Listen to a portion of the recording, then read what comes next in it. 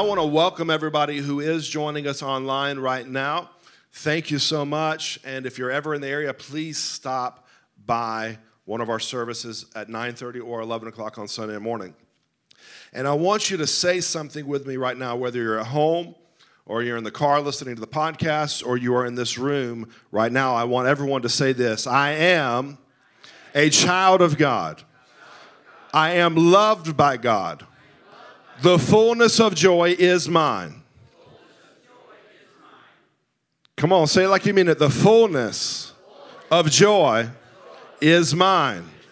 My mind will be at perfect peace, and victory belongs to me. In Jesus' name. Now, if you believe it, shout amen. You know, when you say amen, that's saying, let it be so. You know, if my wife says, sweetheart, I'm going to make you some turtle cookies, I say, amen. Let it be so. If she says, I'm going to clean the house today, amen. Let it be so. I'm just kidding. I say, whatever you want to do, sweetheart, you're in charge. Ephesians, the 6th chapter, verse 10, the Bible says, finally, be strong in the Lord and in the strength of his might. Tell the person next to you, it's not your ability. Come on, it's not your ability. You need to understand this. It's not your ability. It is his ability inside of you. It is Christ in you who is the hope of glory. It is God who works in you to will and do of his good pleasure. So if you ever feel like, you know what, I just don't have what it takes, forget about you and start focusing on who is inside of you, because there is limitless wisdom, limitless power, limitless strength, limitless joy. Are you following me this morning? It is Christ in you. Be strong in the Lord and in the power of his might. I can stand because he's in me. I can endure because he's in me. I have victory because he is in me. The Bible goes on to say in the verse 11, put on the whole armor of God, that you may be able to stand against the schemes of the devil. For we do not wrestle, catch this part, we do not wrestle against flesh and blood, but against rulers, against the authorities, against the cosmic powers over this present darkness, against the spiritual forces of evil in heavenly places. Paul closes out his letter to the Ephesians by telling them, you are in a war. And I want you to know today that you are in a war. There is a battle for your mind. There is a battle for your family. There is a battle for your marriage. There is a battle for your joy. There is a battle for your peace. You are in a war. Whether you like it or not, you better suit up, because a fight is not just coming, a fight is already here. The battle is here. The devil, your adversary, he goes around like a roaring lion seeking whom he may devour. He is after you, and he is after your stuff. But this battle that we are in is not against flesh and blood. Will you turn to the person next to you and say, my fight's not against you? See, what we like to do is we like to put a face on our enemy. We like to point fingers and say, you're the problem, or this person is the problem. If this person was removed, everything would be better. But we're not in a fight against flesh and blood.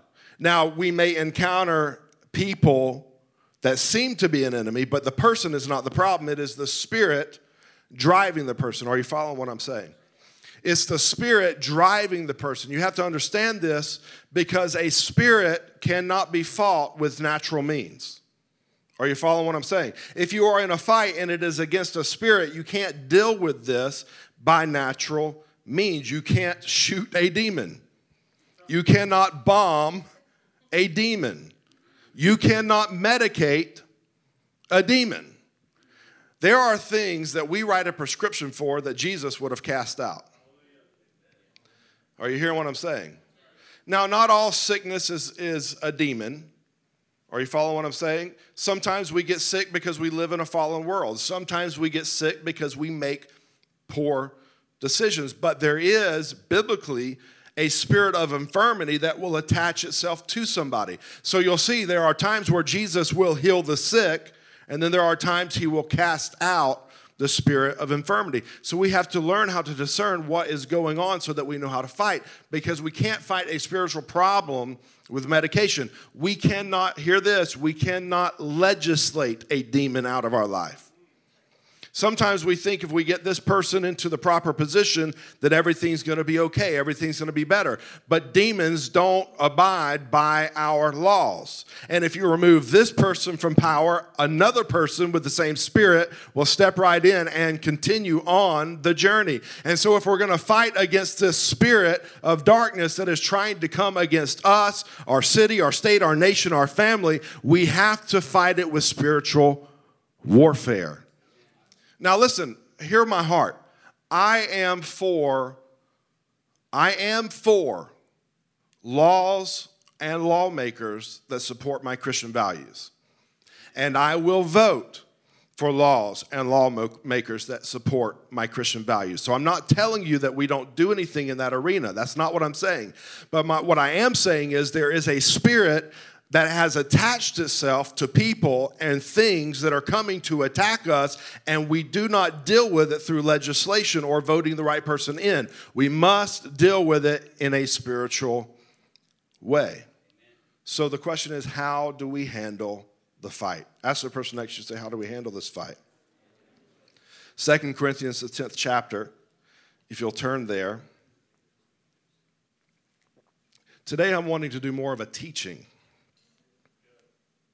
2 Corinthians 10, verse 3, the Bible says, for though we walk in the flesh, we have this vehicle of flesh, we are not waging a war according to the flesh.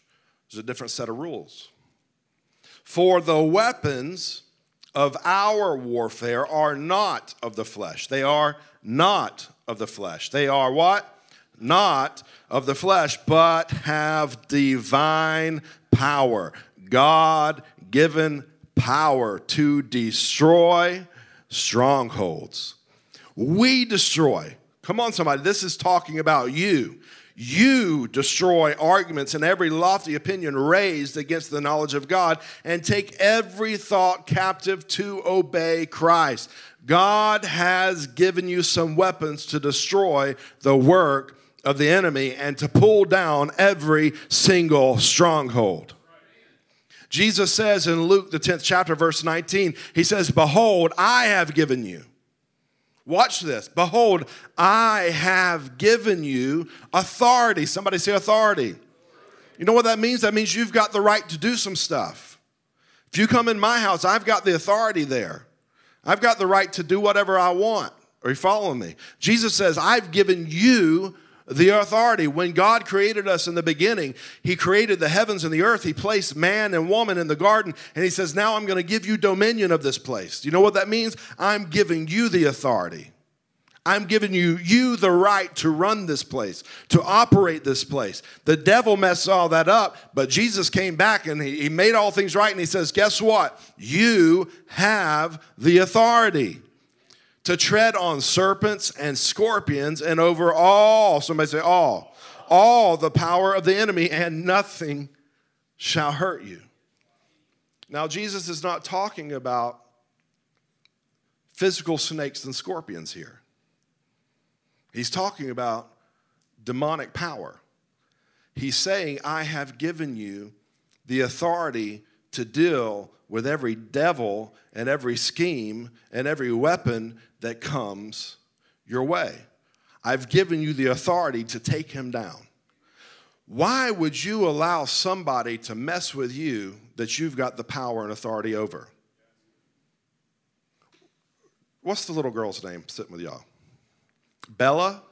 Bella, I promise you, if you come up here and you start picking on me, I ain't going to have it.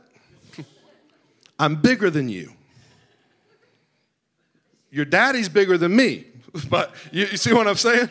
Are you following what I'm saying? I'm not going to allow her to come and mess with me. I'm bigger than her. I've got more power and more ability than she does. It's the same thing with the enemy that's after you. He comes like a roaring lion. He is like a roaring lion, but he doesn't have the power. Jesus has the power, and Jesus says, guess what, bud? I'm giving you the authority to deal with him. So when the enemy comes your way, you don't have to be scared. You don't have to hide. You don't have to back down. You know that you've got the authority. And Jesus Christ, your big brother, is standing right beside you saying, what's up? You want some of this? And I promise you, the devil says, no. No, I don't. But weapons are useless unless they're used. A few years ago, a guy wanted to show me his pistol that he carries. And so he pulls it out, he hands it to me, he says, don't worry, it's not loaded, which is good information for me. Don't worry, it's not loaded. He said, I never keep it loaded. I don't ever keep it chambered. And I thought, that's really dumb. For those of you who are new to this whole carrying a gun scenario, a bullet must be in the chamber for it to work properly. If not, it goes click. Are you following what I'm saying? And when the battle comes, I don't have time to pull it out and say, excuse me, sir, I know you want to rob me, but if you'll give me 1 second, I'm going to chamber this bullet, and I think we can change the outcome of this scenario. I don't have that kind of time. I've got to be ready. I've got to be locked. I've got to be loaded so that when the fight comes, I'm ready. It's the same thing in spiritual warfare. I've got to be ready. There are weapons, and I've got to be ready to use them. I've got to be locked and loaded. The problem with the church is we have exchanged our weapons for our complaining. When we see an issue, we identify the issue. We know it's a problem, but instead of fighting the issue with the weapons that God has given us, which we will talk about in a moment, we complain about it. We complain about the problem. We complain about the people, and your complaining changes nothing. I've tried it around my house. When I see something wrong in the house, which I've noticed many things wrong in the house. You know, men and women, if you're about to get married, you will learn that y'all were brought up differently. Okay? And so some of you may be a neat freak, and your spouse may not be. They may be comfortable living in what my father would have called a pigsty. When I was a kid, Dad said, this house looks like a pigsty. Are you following me? And so when I notice, like, my kids don't put their shoes where they go, I've complained about it. And I talk about how easy it would have just been for you to put them up, but that changes nothing. Complaining changes nothing. If you want to change some things in your life, you've got to have the right weapons. You've got to know how to use them. You've got to know when to use them and how to use them. Freedom is never freely given by the oppressor. Hear what I'm saying? Freedom is never freely given by the oppressor. If the oppressed wants their freedom, they've got to get fed up with the situation. They got to get sick and tired of living the way they're living and put their foot down and say, this stops today. I'm not going to complain about it anymore. This stops today. That's the attitude as Christians we have to have when we see the attack of the enemy going on all around the world. We have to say, this stops today. I'm not complaining about it anymore. I'm not pointing fingers anymore. I am taking the weapons that God has given me. I am marching across the enemy lines, and I am going to whip some, I will say butt because Bella is here, but I almost said ass. Sorry if that offends you. But I'm telling you, man, sometimes we got to get a boldness about us. We got to get a boldness about us. We got to get a boldness about us and go after the enemy that is trying to destroy our lives. The other night, I got so mad. I was thinking about something that was going on, and I was in prayer, and I was worshiping, and I was praising, and finally I got angry, and it was a righteous anger. It was a righteous anger, and I was saying, enough is enough. This stops now. This ends now. I'm not going to put up with it any longer. Are you hearing what I'm saying? That's the attitude that we have to have. When we come to a fight, we got to come with some attitude. We can't come with this, well, if it be thy will, Lord. That's how many of us do our Christian life. Well, if it be thy will. And Jesus is like, dummy, it is my will, and I have given you the authority. We are waiting on Jesus to come to this earth and make all things right. Guess what? Jesus has already come to this earth. Now he is seated at the right hand of the Father, and he is saying, I've given you the authority. You be the light to the world. You spread the gospel. You be the agent of change. Stop waiting for Jesus to do what he is only going to do through you. I am preaching way better than you are responding this morning, but I'm just believing somebody at home is dancing and shouting and not offended with the fact that I said a word that you didn't like. If you are, send an email. I won't read it. I'll put it in my filing cabinet. It's called the recycling bin.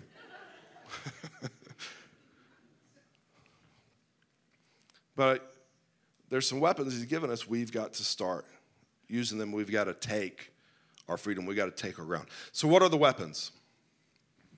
What are the weapons? Let's go back to Ephesians 6 chapter. I'm going to start in verse 10. The Bible says, finally, be strong in the Lord and in the strength of his might. Put on the whole armor of God that you may be able to stand against the schemes of the devil. For we do not wrestle against flesh and blood, but against the rulers, against the authorities, against the cosmic powers, over this present darkness, against the spiritual forces of evil in heavenly places. Therefore, because of this, take up the whole armor of God. And this is something that you have to apply every day. Again, you can't wait for the enemy to come for you to say, hey, let me load my gun. You've got to be ready so that when he gets here, you say, come get you some. Therefore, take up the whole armor of God that you may be able to stand or withstand in the evil day. And having done all to stand firm, stand therefore. Turn to the person next to you and say, don't back down. Having fastened on the belt of truth, having put on the breastplate of righteousness, and as shoes for your feet, having put on the readiness given by the gospel of peace. In all circumstances, take up the shield of faith, with which you can extinguish all the flaming darts of the evil one. All the flaming darts of the evil one, all of them. And take the helmet of salvation. Now, these are defensive weapons. They are designed to protect us from the attack of the enemy. And notice there is nothing to guard our behind. You know why? Because we're never in retreat mode. Our back is never to the enemy. We are always facing our enemy head on. I don't need something to guard my back. I'm coming head on. The Bible says, resist the devil and he will flee from you. That means you've got to push back. The problem is most of us, when he comes, we roll over. But I can't roll over. I've got to learn to push back. Now, at the end of this list of armor, there are two weapons that are offensive, and that's what I want to spend the remainder of our time on. He says in the 17th verse, we have the sword of the Spirit, which is the word of God. Somebody say the word of God. And then he says, praying at all times in the Spirit, with all prayer. That means all kinds of prayer. And supplication, that is earnest prayer. That's not like patty cake, baker's man, thank you, Jesus, for holding my hand. This is like, I'm coming to make war in the heavenlies. That's like serious, earnest prayer. And he says, to that end, keep alert with all perseverance, making supplication for all the saints. The word is a weapon. Turn to the person next to you and say, the word is a weapon. The Bible says about itself that it is sharper than a two-edged sword. In Revelation, when we get a picture of Jesus, do we know what you see coming out of his mouth? A two-edged sword. What is that two-edged sword? The word. The word is a weapon, and the word is powerful. The Bible says in Psalm 119, 105, the word is a lamp to my feet and a light or a lamp unto my path. It shows me what to fight, where to fight, and how to fight. It's like a map that shows me where the landmines are and how to disable them. Now, if I dropped you off in enemy territory and I said there are landmines everywhere, but here's a map to show you exactly where they are and how to handle them when you come across them, how many of you would consult that map regularly and often? The Bible does no good on the shelf. It has to be in your heart, in your mind, and in your mouth. The Word of God has to be in your heart, in your mind, and in your mouth. I want to say it again. It has to be in your heart, in your mind, and in your mouth. It has to get in here so that it can settle here, so that it can come out of here. Out of the abundance of the heart, the mouth speaks. Whatever I am filling myself with is what is going to come out. Joshua 1:8 says, this book of the law, talking about the Word of God, shall not depart from what? Your mouth, but you shall meditate on it. Think about it. You know, other forms of meditation are about clearing the mind. Christian meditation is not about clearing your mind. It's about filling your mind with the Word of God so that it can settle in your heart. Why do you want it in your heart? So that when you need it, it can come out of your mouth. This book of the law shall not depart from your mouth, but you shall meditate on it day and night, so that you may be careful to do according to all that is written in it. For then, watch this, you will, we miss this part. We read it like this, if you'll do this, then God will make your way prosperous. That's not what it says.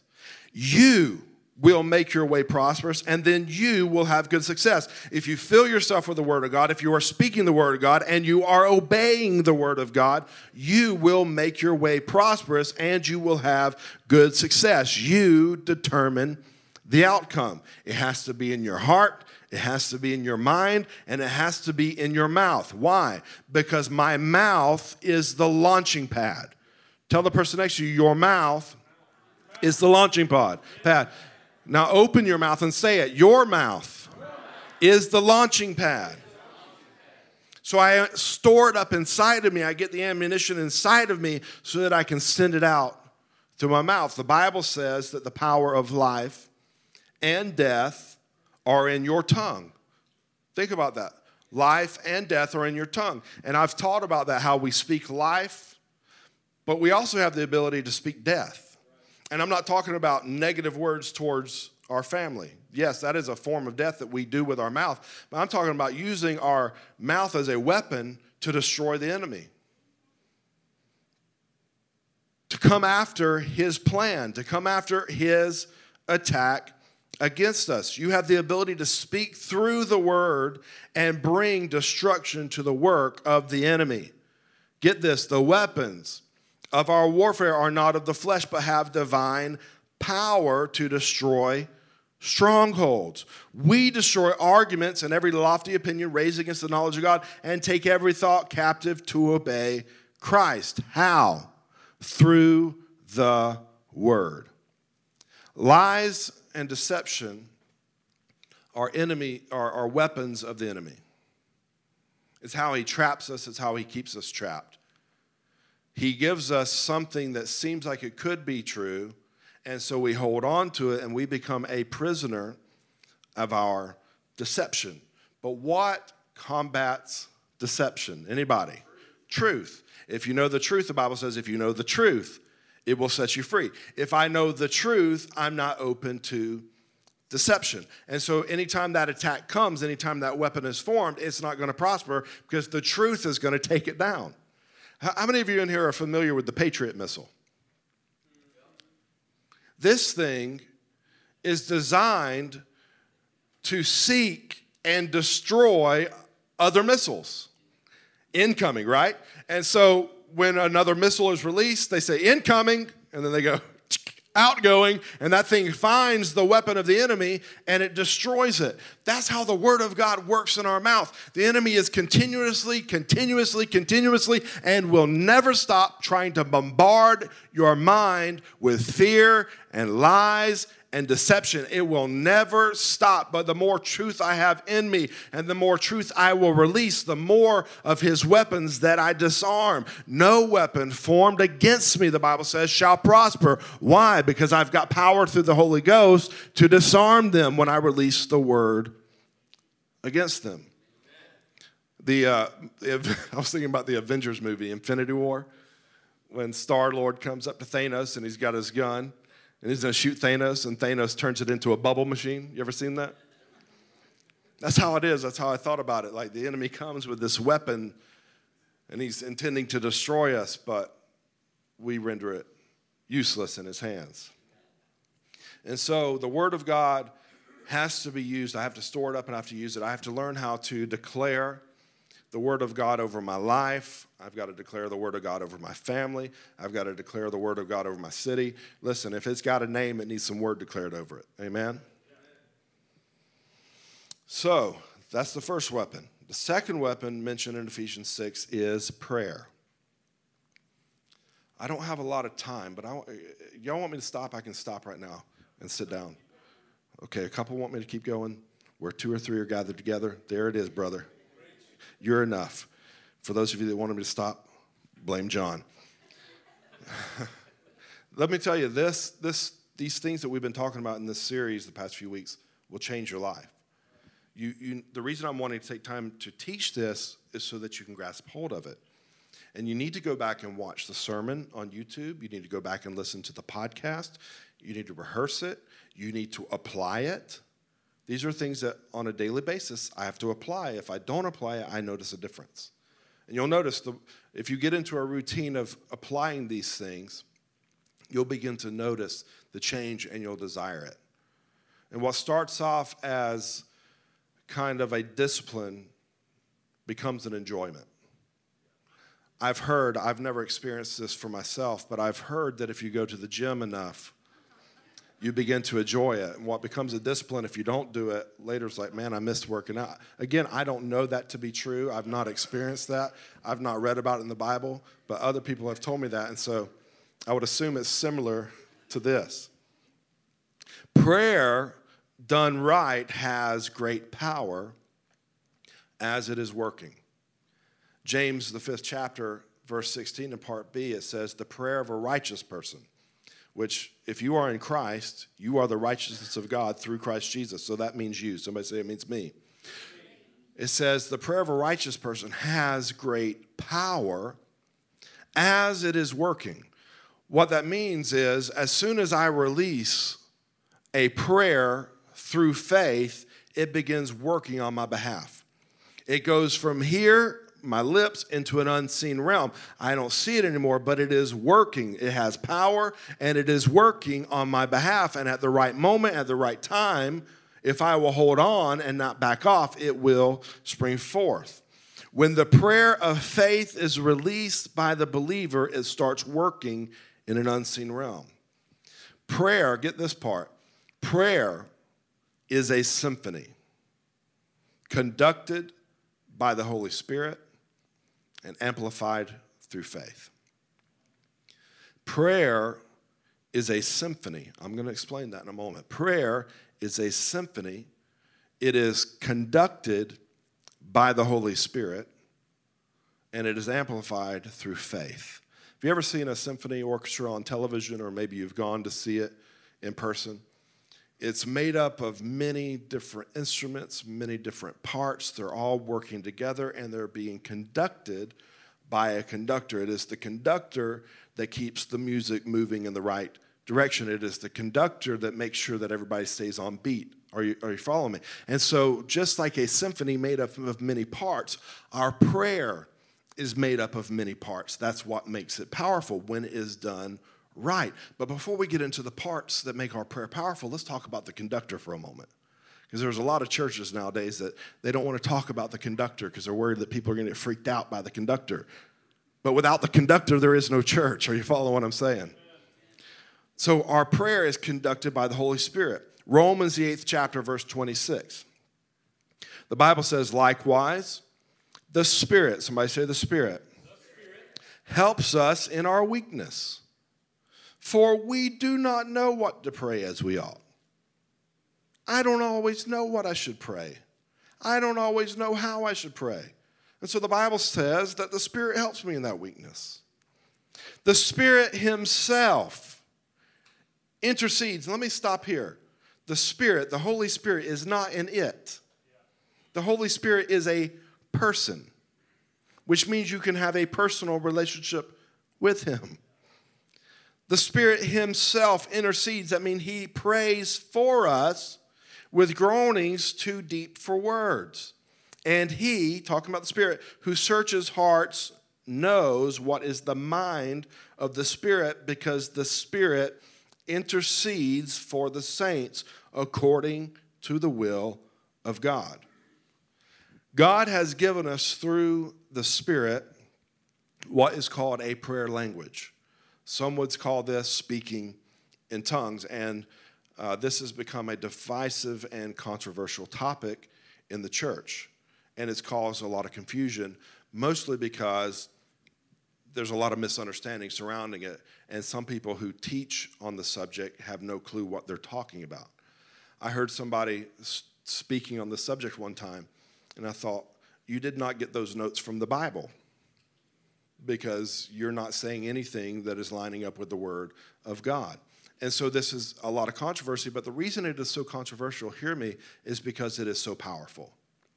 The enemy is going to try to destroy anything that can destroy him. My cousin had a dream several years ago that he walked into a church, and during worship, he began to pray in the Spirit. And as he was praying in the Spirit, a demonic presence appeared to him and said, "Stop that. You can't do that here." What was that? What's the interpretation of that? The enemy hates when we pray in the Spirit because it has great power, because the Spirit himself is starting to intercede through us. So I don't really have time to teach on all the ins and outs of that. Sometime we'll get around to it. But sometimes we are unknowingly fighting against what God is trying to do because of our misunderstanding. That's what happened in the Bible. The religious people were fighting against God himself because they didn't understand, they didn't recognize, and still today we are fighting against God, who is the Holy Spirit, because of our lack of understanding. It's okay to not have an understanding of things, but get an educated background before you start formulating opinions of it. Because these things are not spooky and weird. These things are gifts from God that empower the believer. So why would I want to have that ability to pray in the Spirit? First thing, biblically it says it builds us up. It builds us up. Somebody say, it builds me up. Paul says in 1 Corinthians 14th chapter, verse 4, the one who speaks in a tongue builds himself up. So that's one of the benefits of having a prayer language, is it builds me up. Second advantage is it hits the target.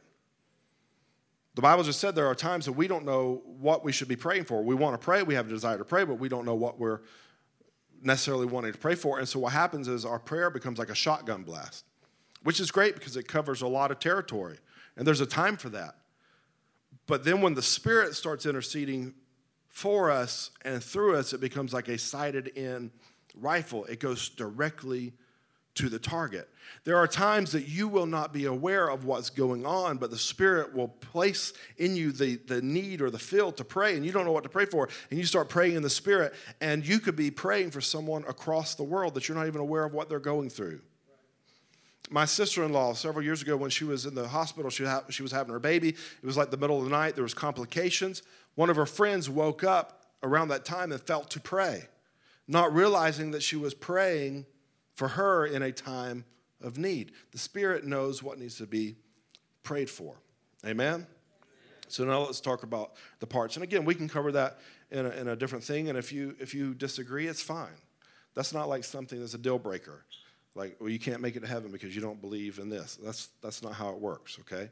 So can we just agree to disagree? My dad would say it this way: you have a right to be wrong.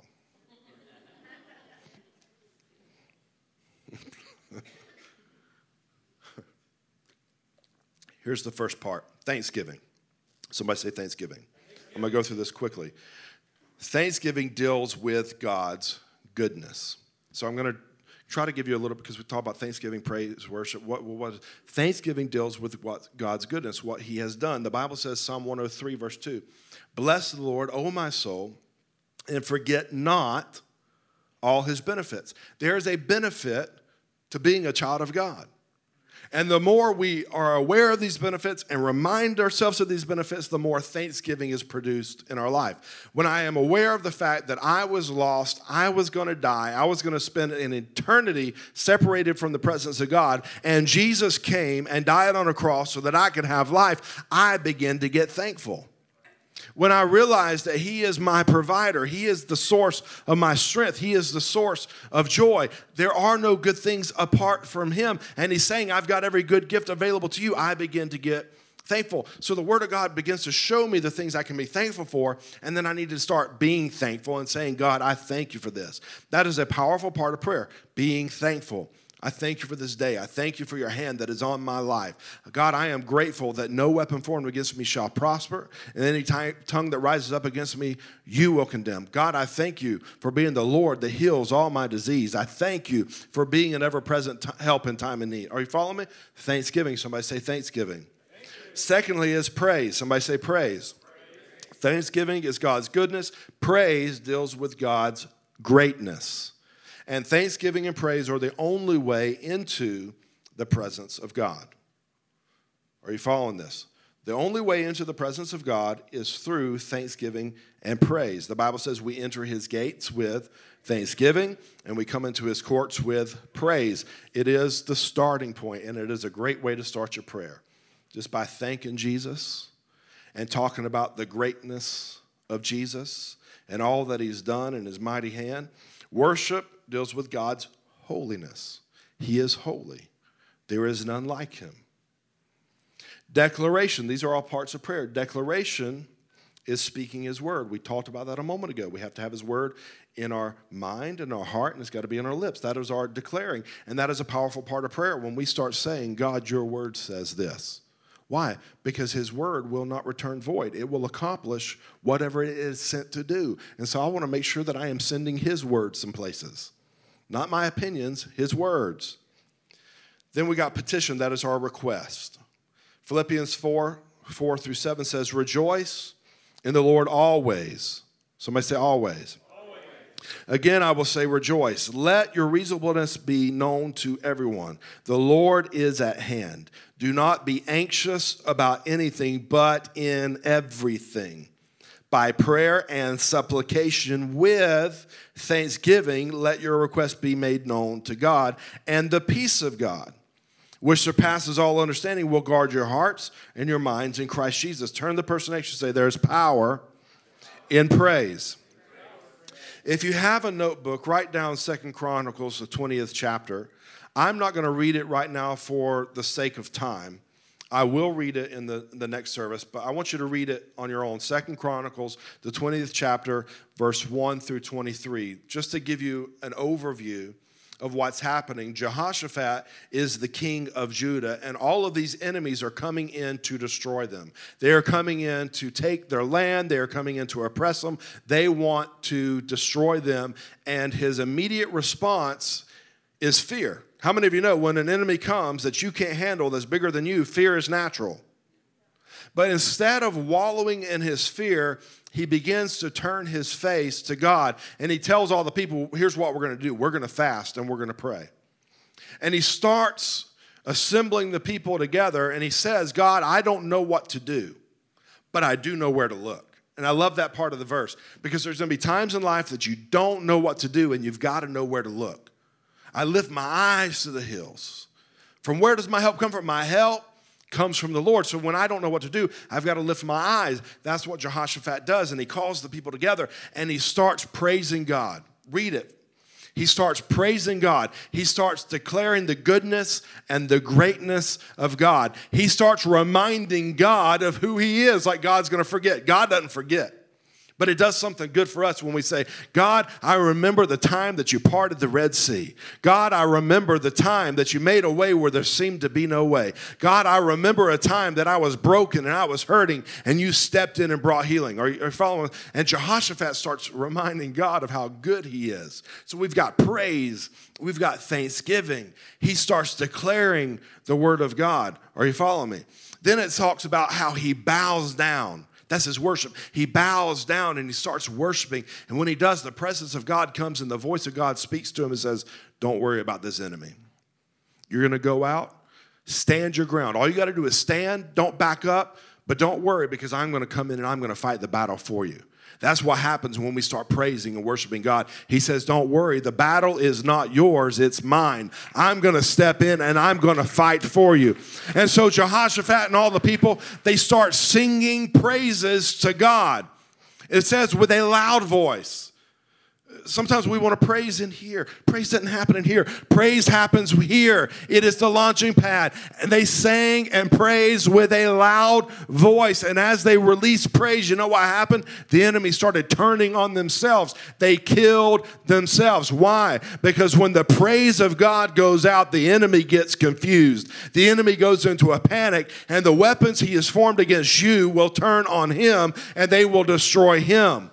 Are you following what I'm saying? This is powerful. This is not child's play. There is power in your praise, and you better start praising. There is power in your worship, and you better start worshiping. There is power when you are thankful. You better start being thankful. Don't come into church anymore with your hands in your pockets. When the music strikes up, raise your hands, bow your heads, fall to your knees. Do whatever you got to do. Open your mouth and start praising God. Thank him in advance for what he's going to do. The battle's still here, but I thank you that it's not mine, it is yours, Lord. I thank you that there is victory coming. I thank you that my family is okay.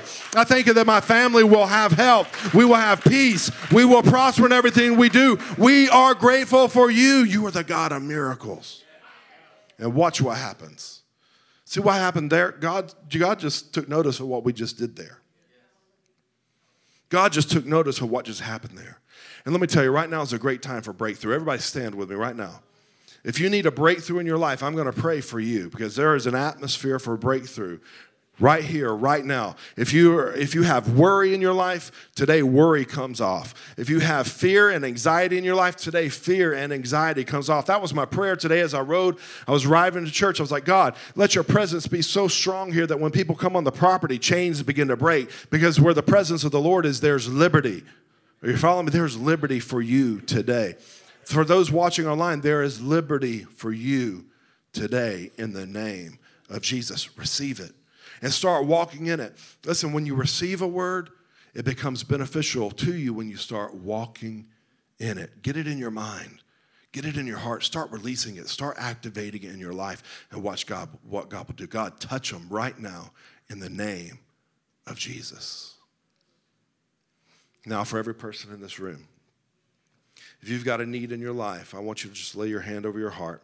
We're going to come into agreement together and believe that God is big enough and God is good enough to help you. Listen, there are people that are facing difficult things right now, and it seems that there is no way. But Laura, there's always a way in there.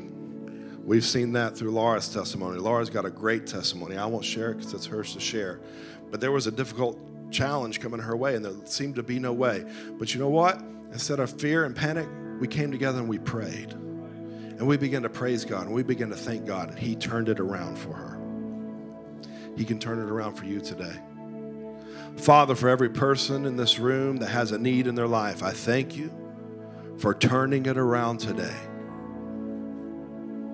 Father, I thank you for destroying every work of the enemy and putting it under your feet. And I thank you for giving us the authority today to put it under our feet.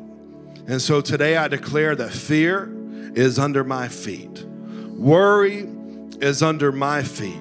Panic is under my feet. I receive the joy I receive the peace. I receive the strength. I receive the healing that comes from the blood of Jesus Christ. And I thank you for your blood, Jesus, because there is power in your blood. And I apply your blood to my life and to the life of the people in here. Father, we apply your blood to our homes, Lord, so that no weapon formed against us can prosper and no enemy or evil thing can come near our dwelling. Lord, let it be a place of peace. Father, give your people rest at night. Show them how to fight. Hear what I'm saying, church. The enemy will always come. But when he comes in and you raise a praise and you shift your mind to Jesus and start worshiping him, God steps in and he says, I'll raise a standard against that enemy. I'll push him back. You don't have to do it. He'll do it for you. Your God is great. Your God is awesome. Your God is no one that can be messed with. There is no other God like your God. Start trusting him. Start worshiping him and allow him to step in and fight the battle for you, because it's not yours. God told the people of Judah, this fight isn't yours. It's mine, because they're messing with you and you're my people. You belong to God. You are his people. He will fight for you. He will make a way where there seems to be no way. He will take every evil work and turn it around for your good and for your benefit. So I come against any spirit of darkness that would try to attach itself to our life, any spirit of deception that will try to lie to us and intimidate us. Today that stops in Jesus' name. We will be free. We will have joy. We will have strength. If you have been having digestive problems in your body, I want to pray for you right now. Father, in the name of Jesus, for anyone who's been having a situation with their digestive system, God, I'm asking that you would work it out. Father, I'm asking that you would straighten it out. Father, that the attack would stop today. Today it stops. No more indigestion. No more acid reflux in Jesus' name. Let it be so, God. Let it be so, God. Let it be so, God. Let it be so, God. Thank you, Lord. Can we just enjoy the Spirit for just a moment? Thank him for his presence.